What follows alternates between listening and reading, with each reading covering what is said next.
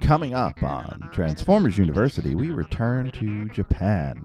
Take a look once again at the weird, wacky, and wild world of Transformers manga, this time in the year 1987, right now on Transformers University.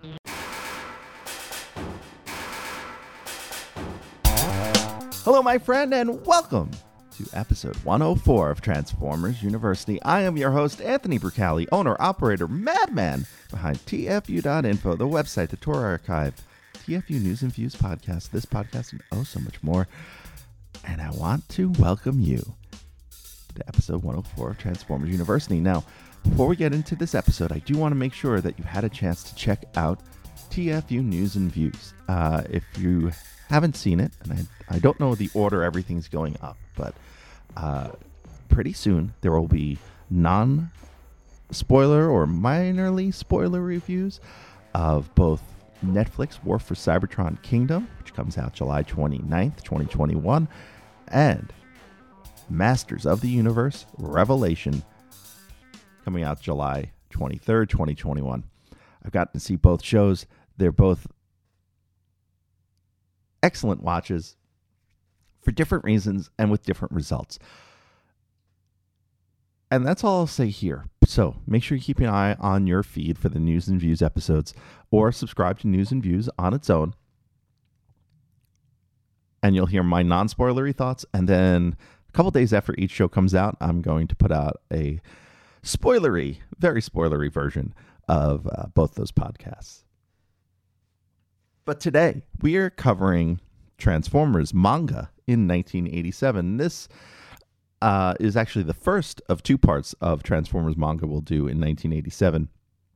Now, if you're familiar, if you're caught up, if you've listened to every episode, you'll know back in episodes 60 and 65, we've covered the previous portions of this manga. And you can get this book on Amazon. They have released a lot of these pages. In fact, when I started doing this podcast and doing episodes about manga, this book wasn't released. I was working off of scans that I had found online.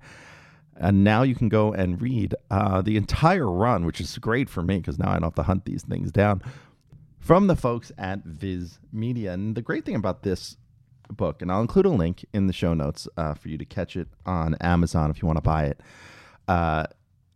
is that it covers up right through the midway point of 1987.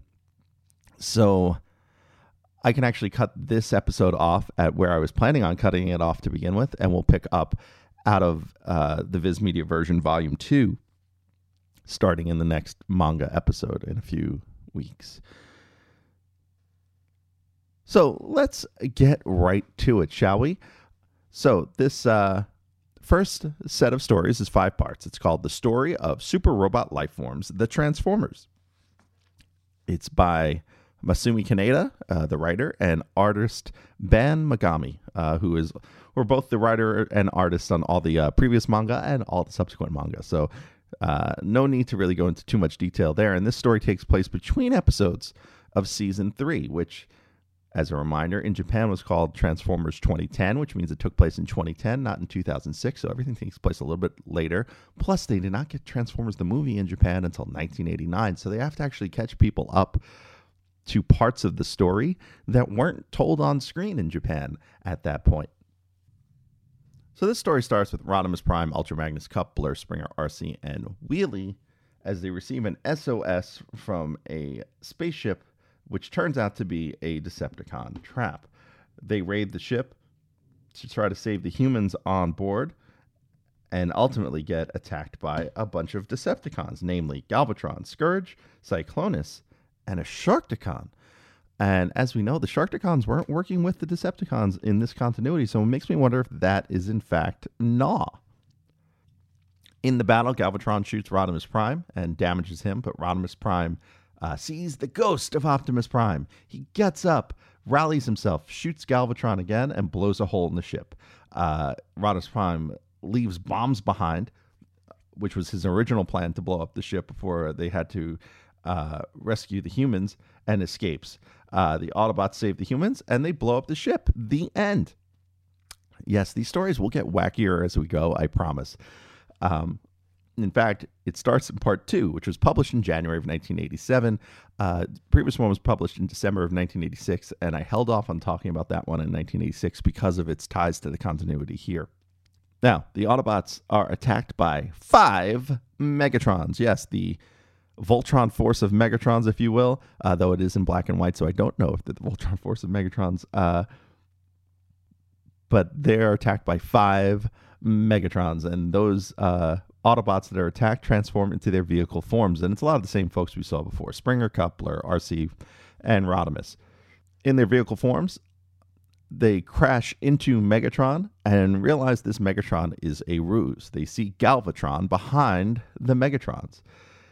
Just then, Springer, Coupler, and Arcee use their vehicle modes to form a ramp for Rodimus Prime.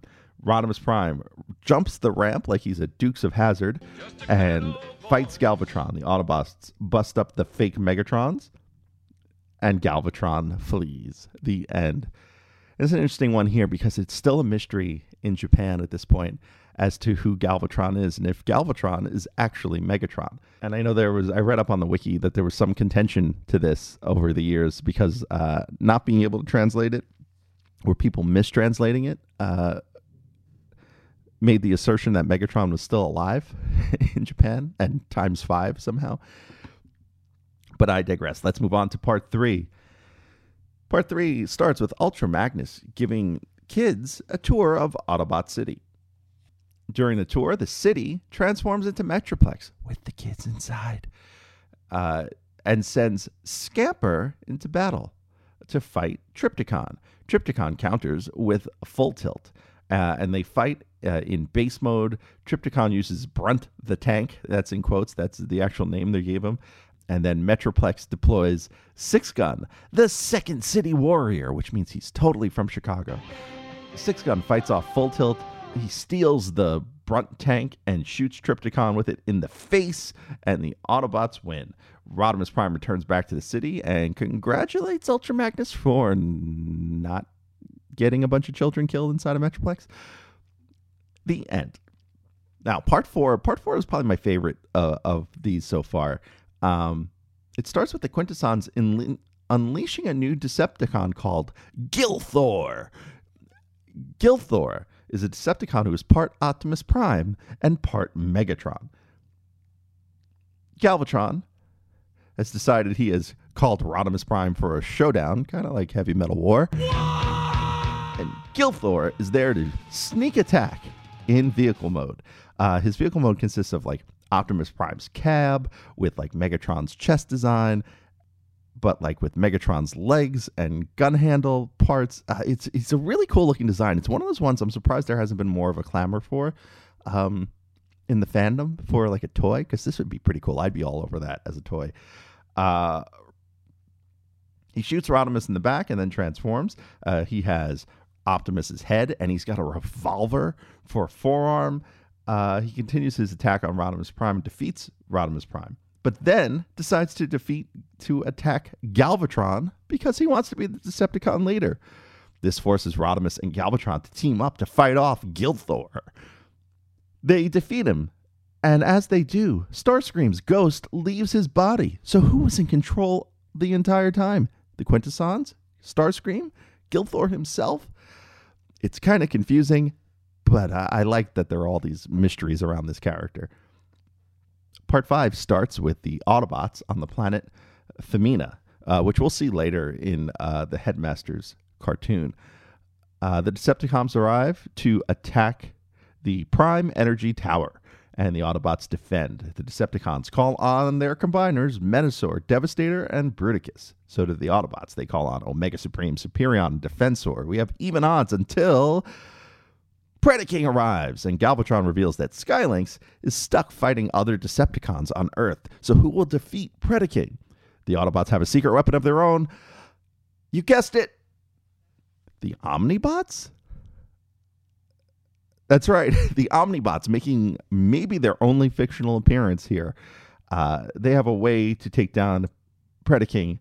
They have wire, and they transform into vehicle mode and drive around Predaking, tripping him up. They also use their third mode, their attack modes, as they pull the wire and topple him over into the other Decepticon combiners, and the Autobots win.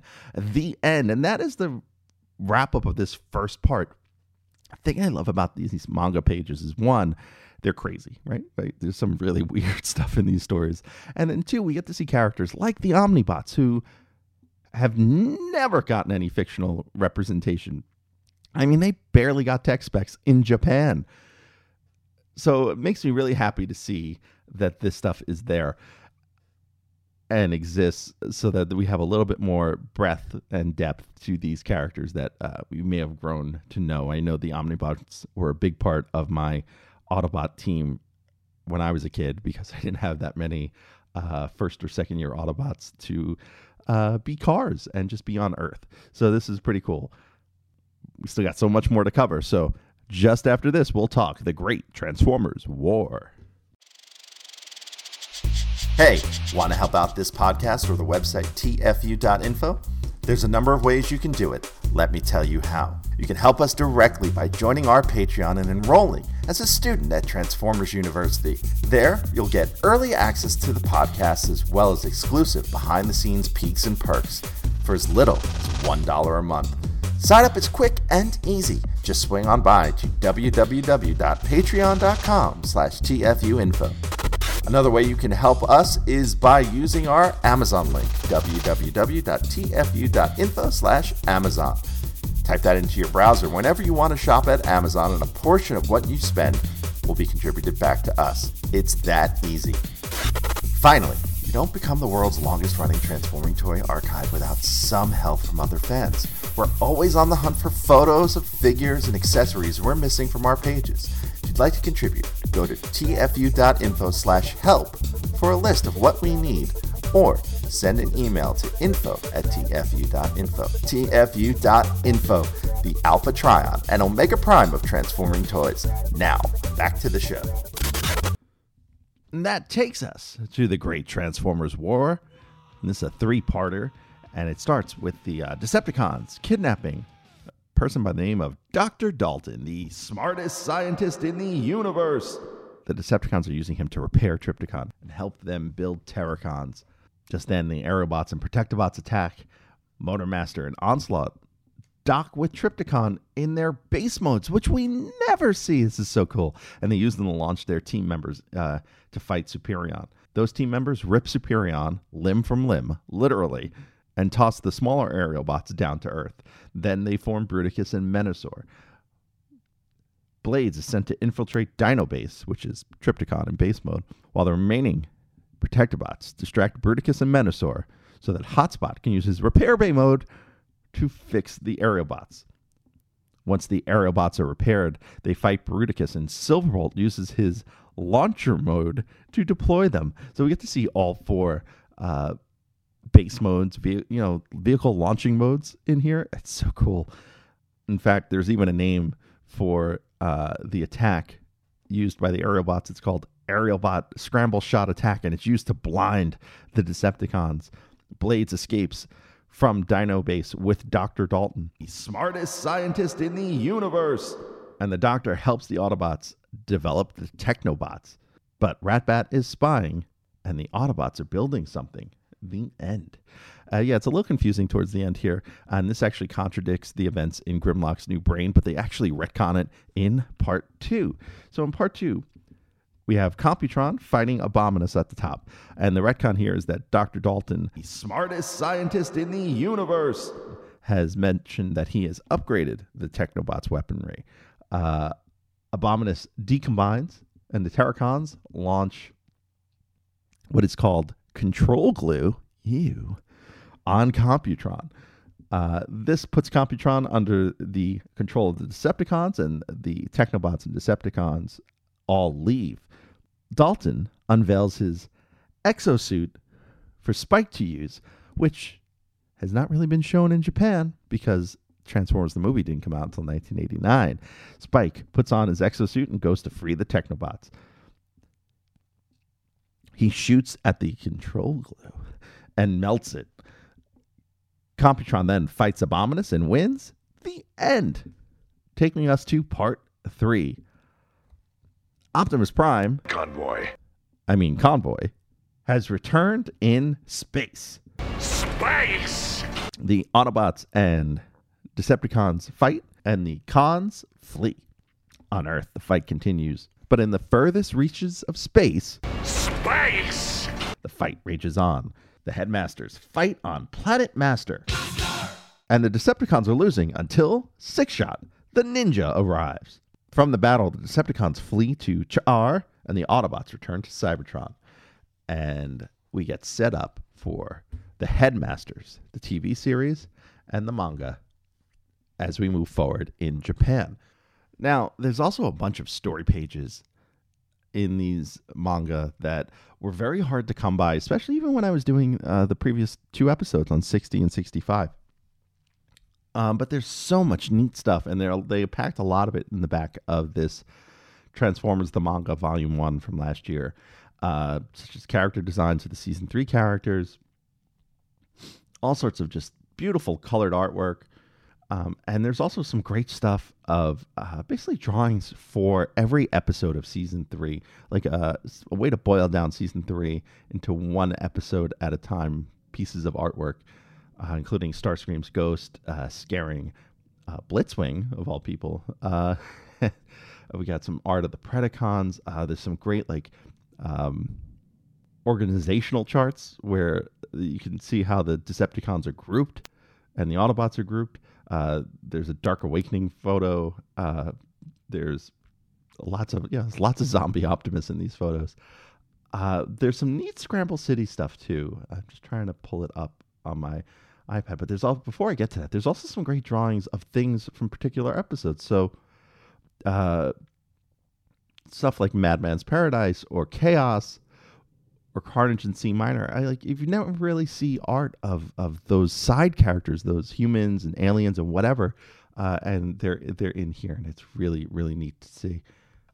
There's a great one from the June 1987 TV magazine that is the best Scramble Combiner robot, and it's a color piece of art, and it features Scattershot as the body with Nose Cone is one of the legs, and Blades is one of the legs, and then the arms are Skydive and Air Raid. It just looks so cool.